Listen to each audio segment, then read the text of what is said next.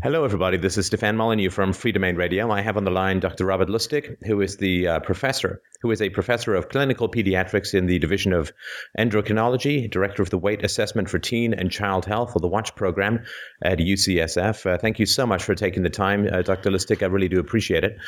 And the one thing that I think is absolutely fascinating about the work that you're doing, and which I hope to do my small part in gaining a wider audience for, is that you seem to have found the smoking gun that so many people are looking for with regards to the current obesity epidemic.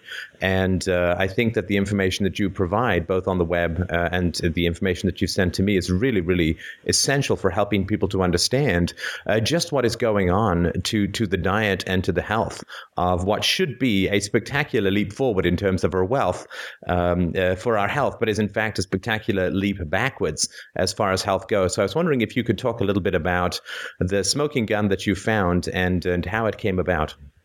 Well, first of all, I'm not the one who found the smoking gun. People have been thinking about this and have been writing about this for years prior to my ever getting into this business.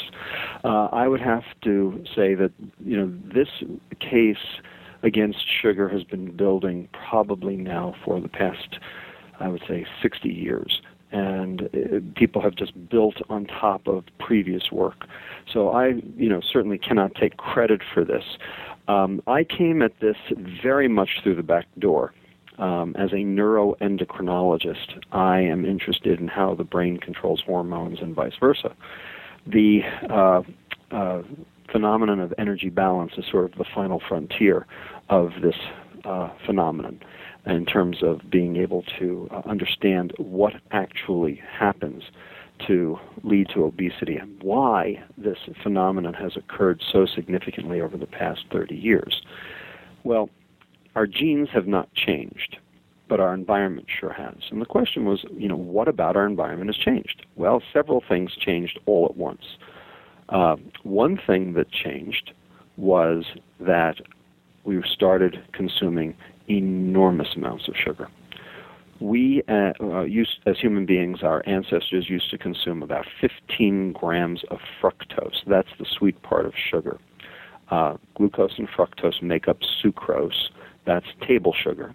High fructose corn syrup is glucose and fructose, just not bound together.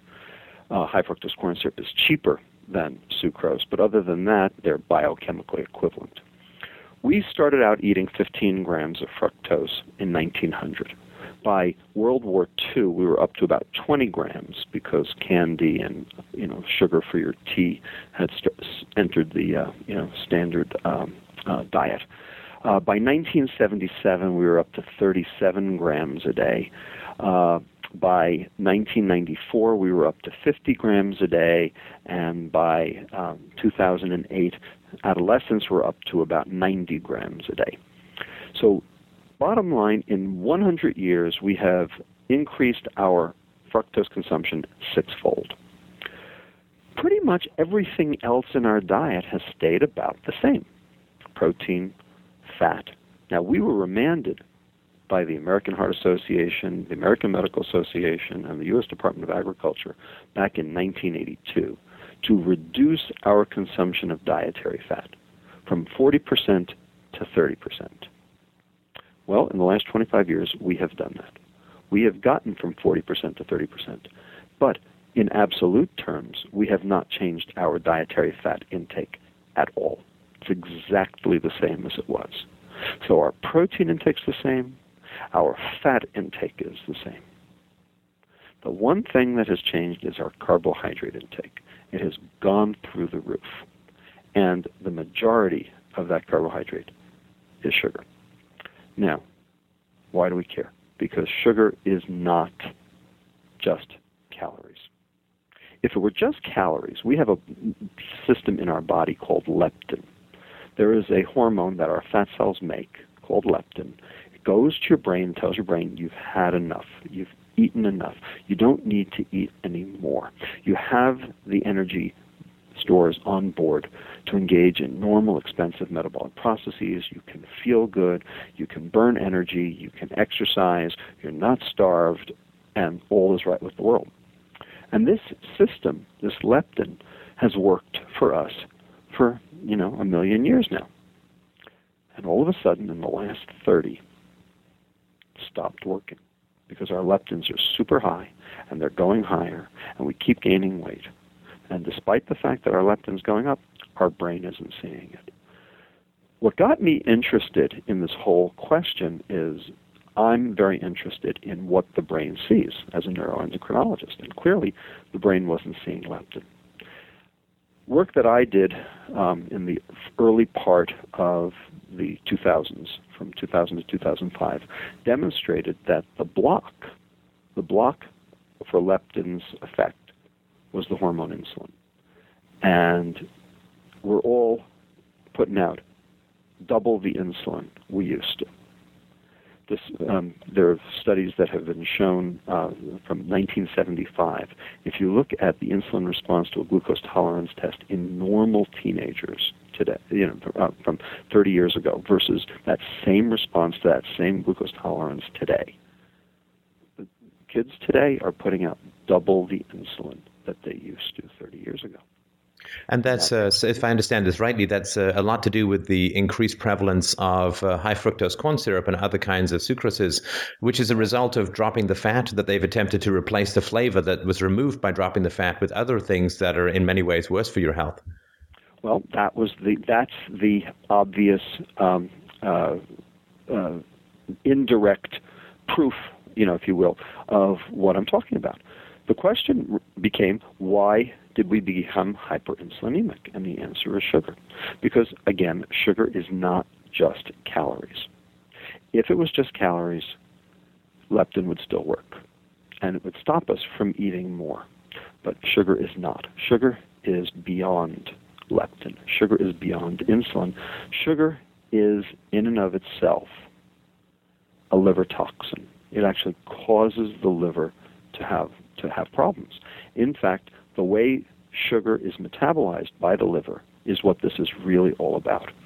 Because fructose in particular, is metabolized like another chronic liver toxin that we're all a little bit more familiar with, called ethanol, alcohol. And I guess if there's one thing that I've contributed to this entire line of reasoning, it's demonstrating the congruence, demonstrating the similarity between what fructose does in the liver and what ethanol does in the liver. And pretty much across the board, and it doesn't matter what aspect of liver metabolism you want to look at, pretty much everything fructose does, ethanol does too. And we know that ethanol is a chronic dose-dependent hepatotoxin. We keep it out of the hands of children. We also know that the threshold for negative effects on the liver is about 50 grams of ethanol a day. Well, it would appear, based on when we got sick and when our level of fructose reached a certain critical point, it would appear that fructose has the same threshold, about 50 grams a day. Problem is, we're way above that, and we have been now for the past 2 decades. That's right. We're over. Is it? I think you had cited that we're, if you count the sugars that are in fruit drinks, fruit juice drinks, that we're over 110, or was it 113 per day? Oh, absolutely. Depending on just how many of these you drink. I mean, some kids are at around 150 grams of fructose a day. I mean, it's insane. And then we'll come to another issue in a minute about why this is. But I just want to point out one other thing. If you know anything about biochemistry and metabolism, and some of your listeners may and some may not, there are 2 phenomena that go on in your liver. The first one's called glycolysis, where your substrate like glucose or fructose or galactose, which is milk sugar, gets converted down to a form that your mitochondria can then use, called acetyl-CoA. The second is the burning of that acetyl-CoA in the mitochondria, which is called the Krebs cycle. So those are the 2 different phenomena that go on in the liver: glycolysis, Krebs cycle, glycolysis, Krebs cycle. Fructose, we have to do the glycolysis and the Krebs cycle. Ethanol, the yeast did the glycolysis, and we then have to do the Krebs cycle. Bottom line, they both end up doing the same thing. They both end up poisoning our mitochondria at the same dose for the same reason through the same pathway. And everything that ethanol does, fructose does too. And ethanol causes metabolic syndrome by poisoning the liver, and fructose does too. And I guess my contribution to this field is pointing this out. Now, and I appreciate that, and just so my listeners can understand, and we certainly do have a fair number of med students and doctors in the listenership, so I'm sure they understand, but for the others, metabolic syndrome, if I remember rightly in your presentations, is a cluster of associated ailments that I think we're all familiar with, but we may not see that common ingredient of fructose. Well, there are some people who don't believe in metabolic syndrome, and the reason is because not everybody gets every part of it. So there are 5 things in metabolic syndrome. There is type 2 diabetes, there is obesity, there is dyslipidemia, so lipid problems in the bloodstream, there is hypertension, and there is cardiovascular disease. But in fact, there's way more. There is kidney disease, there is non-alcoholic fatty liver disease, there is polycystic ovarian syndrome, and don't quote me because we don't know this for sure yet, but it's early and the data is not mature yet, but it's starting to look like it. How about dementia? All of these are phenomena associated with metabolic syndrome. Now, not everybody gets every one of these. Different people get different versions of these in different clusters. So some people say, well, who cares? You just have to treat each one separately. But if there's a common cause for all of these, then we do care. And Absolutely. The bottom line is fructose, because of its hepatic metabolism, can do every single one of those. Right. And that's what the paper that I sent you earlier looks at. And perhaps you want to post that paper online for people to, be able to peruse themselves. It's an article I wrote for the bariatrician. We've got another paper coming out shortly in Nature Reviews that will also talk about this. Bottom line is, this stuff hurts your liver. In addition, it does one more thing that is absolutely essential to this obesity epidemic, and you mentioned it before. That is, we've got adolescents who are drinking what seemingly gallons of the stuff. And the question is, why are they doing that? We at our clinic, it's just fascinating, we at our clinic take care of pretty much every racial group across the board. We take care of Caucasians, we take care of Asians, we take care of Latinos, Pacific Islanders, and we take care of African Americans. And they're all massively obese, and they all have various components of metabolic syndrome. And we teach them. We sit them down, and we actually do something in our clinic which we think is very revolutionary, novel, and very effective. And it's called the teaching breakfast that our dietitian, Andrea Garber, originated. And she gets great credit for this. And we basically feed the kids. They come fasting so we can get their blood. And we feed the parents and the children so that they can see what breakfast should look like. And what we do is a high-fiber, low-fructose breakfast. So high-fiber muffins, plain yogurt with real fruit mix-ins instead of processed yogurt, various things like that. Natural peanut butter, on whole grain bread, things like that. And the parents get to see that the kids actually will eat this stuff, that it's actually good. It actually tastes good when it's not being covered up with all of the sugar. And so the parents will actually go buy the stuff. And of course, the main thing we teach them is that they've got to get rid of every soft drink in the house. So we have 4 messages out of our clinic. And these are 4 messages your readership, your listenership can take away. These are the 4 things that we preach in our clinic. Number 1, get rid of every sugared liquid in the house. Number 2, eat your carbohydrate with fiber, because fiber is the antidote to carbohydrate. Number 3, wait 20 minutes for second portions to allow the satiety signal to occur so that you won't eat that second portion. And number 4 is the hardest one. Buy your screen time with activity. If you're watching TV, you're walking on a treadmill. That's a tough one because the parents, for the most part, use the TV as the babysitter. So that one's a little harder. But those are our 4 precepts. Do you think it works? Absolutely. Absolutely. It works. Here's who it works in. It works in the Caucasians. It works in the Asians. It works in Latinos. And it works in the Pacific Islanders. And the reason is because their consumption of sugared sweetened beverages goes down like a rock. African Americans consume double the sugar sweetened beverages at baseline as the other 4 groups. And when they come back at 3 months, they haven't changed their consumption at all. None. Zero. They have not altered their consumption because we've clocked this. So we asked them, why haven't you made this change? Clearly, everyone else got the same message at the same table and during the same education session, and they did it. Why were you not able to make this change? And there's one answer. You want to guess? I'm addicted. It's cultural. No, I can't think of a good answer. Because water doesn't taste good. Well, but there are other options than water, right? Good. Water doesn't taste good. It's not supposed to taste good. It's water. Right. This is the point. So we turn to the parents and say, you didn't grow up drinking soda, Kool-Aid. And then you start getting a sense of what's really going on. And the fact of the matter is that these kids are addicted. Because when we finally do explain it, we finally do get them to recognize that their weight gain is completely and totally tied to their consumption of sugar sweetened beverages. And they try to get off. You know what happens to them?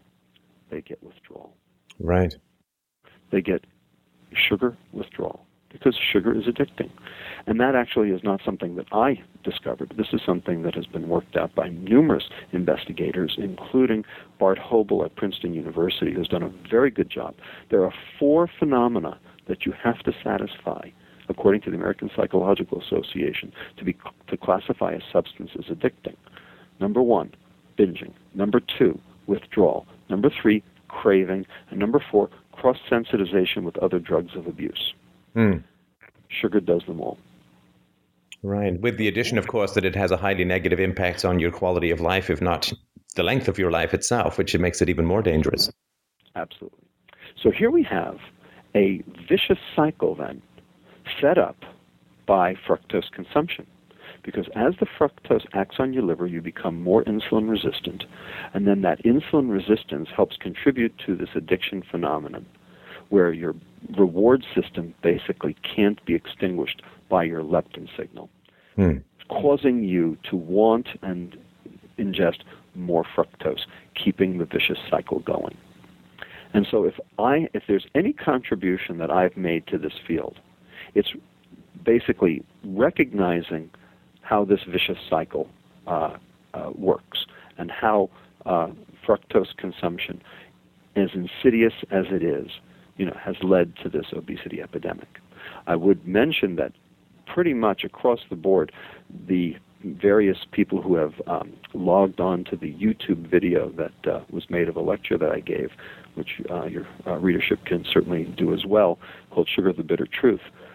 Pretty much across the board, those people who came off sugar almost immediately lose 20 pounds, just like that.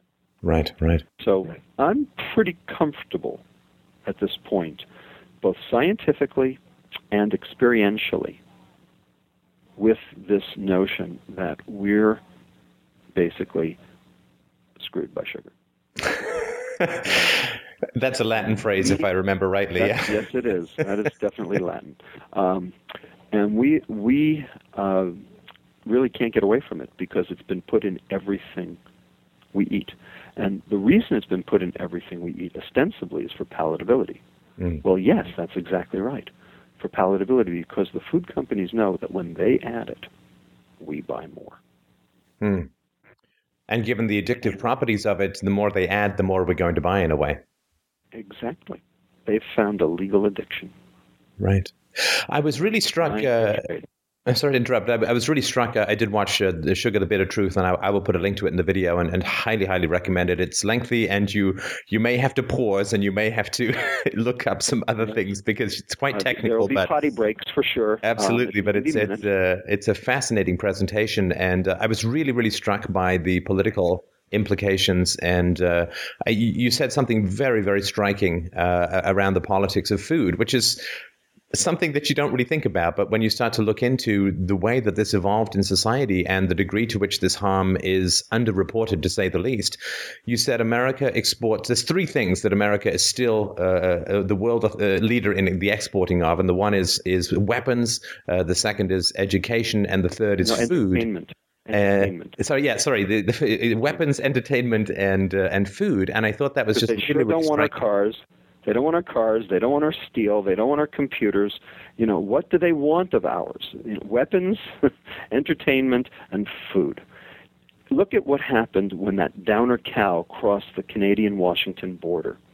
It stopped meat sales to Britain and South Korea for 2 years. Right.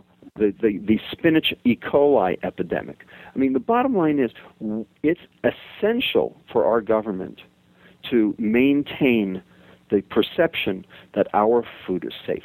What do you think would happen if all of a sudden we came around and said, the fact that we've been adding fructose, either in the form of high fructose corn syrup or sucrose, to every single processed food item in the American diet, it really wasn't all that good for us. What do you think would happen? Well, I think obviously there would be huge problems. There would be huge problems, and I think economically the food producers in the U.S. would lose the competitive advantage of this hidden goodie that people aren't really aware of the dangers of. That's right. Right. So there's a lot of people lined up on the other side willing to take pot shots.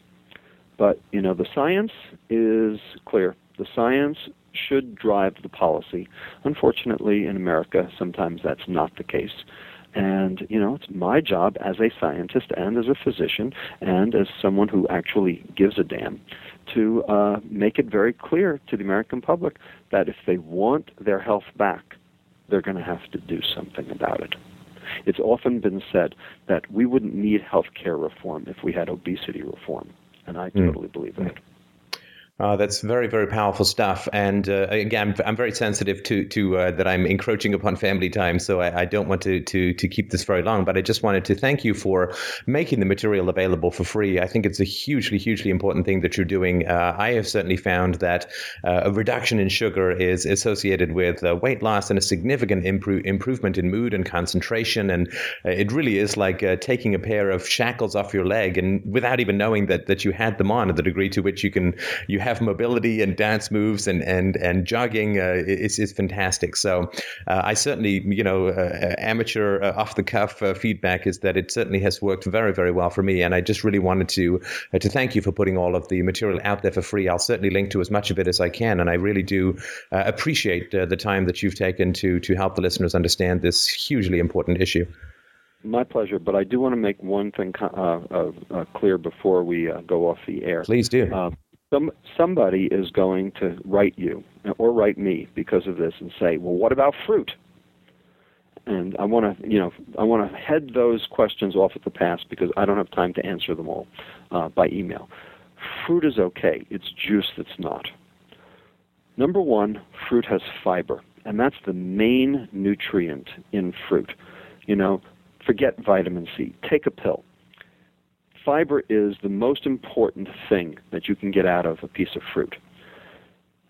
Which would you rather consume? An orange, which has 30 calories, 15 of which are fructose and loads of fiber, or a glass of orange juice, which has 120 calories, 60 of which are fructose, and no fiber? How many oranges can you eat in one sitting? Not that many, for sure. One. Okay? Did you ever see somebody eat 2 oranges at a sitting? I mean, come on. Bottom line, but you wouldn't think twice about 2 glasses of orange juice at brunch. I mean, this is the problem. It's not satiating, and the fiber reduces the rate of sugar absorption from the gut into the bloodstream, thereby keeping your insulin down. And if you keep the insulin down, then your leptin can work. But if you take it as juice and it you get this huge bolus, you get this huge rise in your glucose and fructose levels in your bloodstream, which then causes this huge insulin rise. Basically, you're going to shunt everything that you took into fat, and you're going to block leptin at the same time, causing you to consume more. So, eat your fruit. Don't drink it. The fruit is the juice is nature's way of getting you to eat your fiber. When God made the poison, he packaged it with the antidote. Right, and I think that's an excellent point. Unless you're willing to mix in a sludge-like mixture of Metamucil with your fruit, juice, it's much better to go with the fruit itself. Exogenous dietary fiber, such as Metamucil or psyllium or something else, really doesn't work. Fiber does three things. The first, as I mentioned, is the reduction of glucose absorption from the gut into the bloodstream, keeping your insulin down. That's very important. The second thing it does is it prevents fat absorption in the distal ileum. And if you don't absorb your fat in the distal ileum, then the bacteria in your colon get it, and they chew it up into short-chain fatty acids. And when you absorb those short-chain fatty acids, it suppresses insulin. So it's actually good to keep your fats from being absorbed in your distal ileum. The only bad thing about that is that when your colonic bacteria digest the fats, they do make some gas. So as far as I'm concerned in this world, we got two options: fat or fart.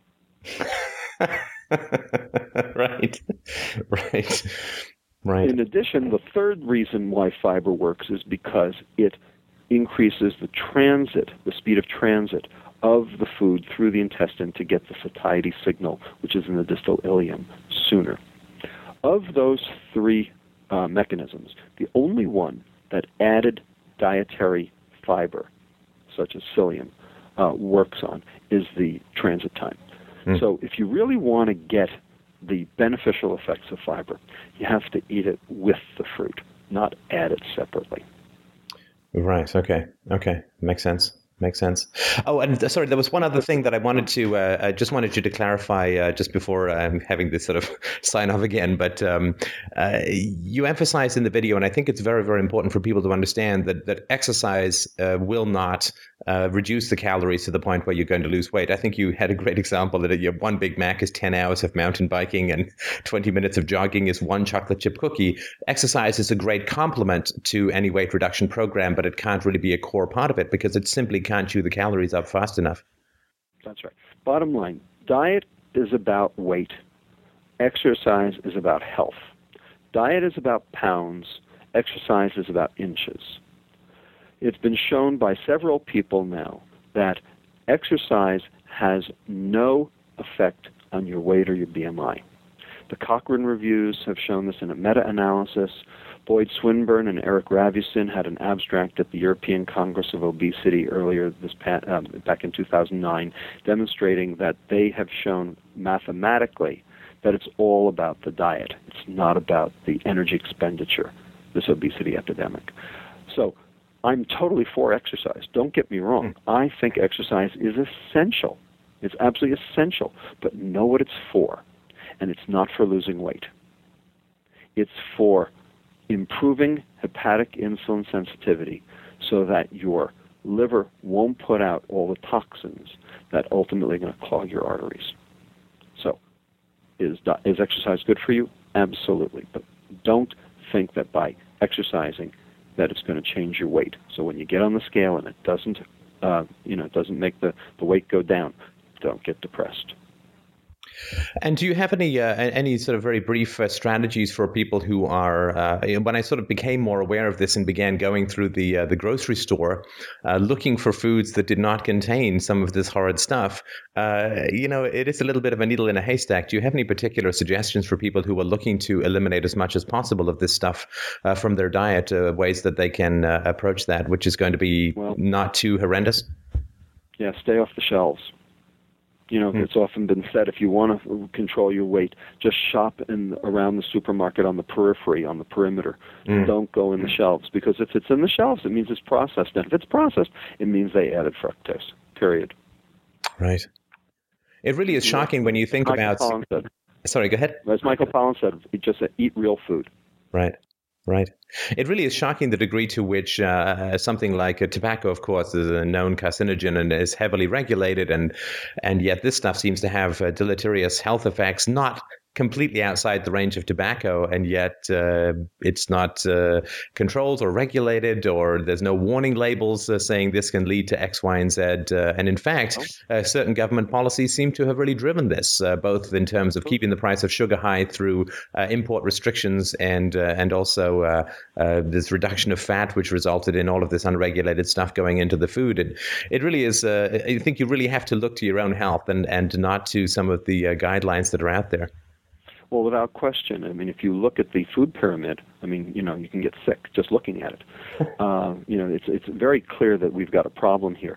I think, personally, that what we need to do with that food pyramid is, instead of having 3 macronutrients, fat, protein, and carbohydrate, carbohydrate is not just carbohydrate. I think what we need to do is we need to split them up.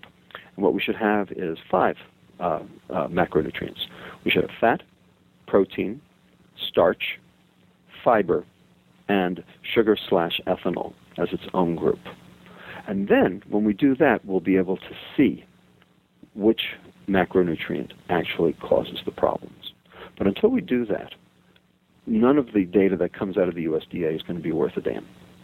And I've made that very clear to the USDA. Unfortunately, they've made it very clear that they have no intention of doing so. Well, the farm lobby is pretty powerful, and the food manufacturing lobby is pretty powerful. I mean, we pay all those subsidies, and they're not going to want to upset the apple cart, so to speak. That's right. Right. It's a multi-billion-dollar business, and they want to sell food. Remember, the USDA, they have one charge, and it's to sell food. It's not the American public health. Right. Right. Well, again, I really wanted to thank you for taking the time, and I don't want to delve into more knowledge which is easily available through me being able to link the video, but I really do appreciate the time, and I know this is a very strong crusade for you, and I think it's a wonderful way to be spending your time, and I'm certainly happy to help try and get the word out as much as possible. So thank you so much, and I guess good eating and good health to you. Same to you. All the best. Bye-bye.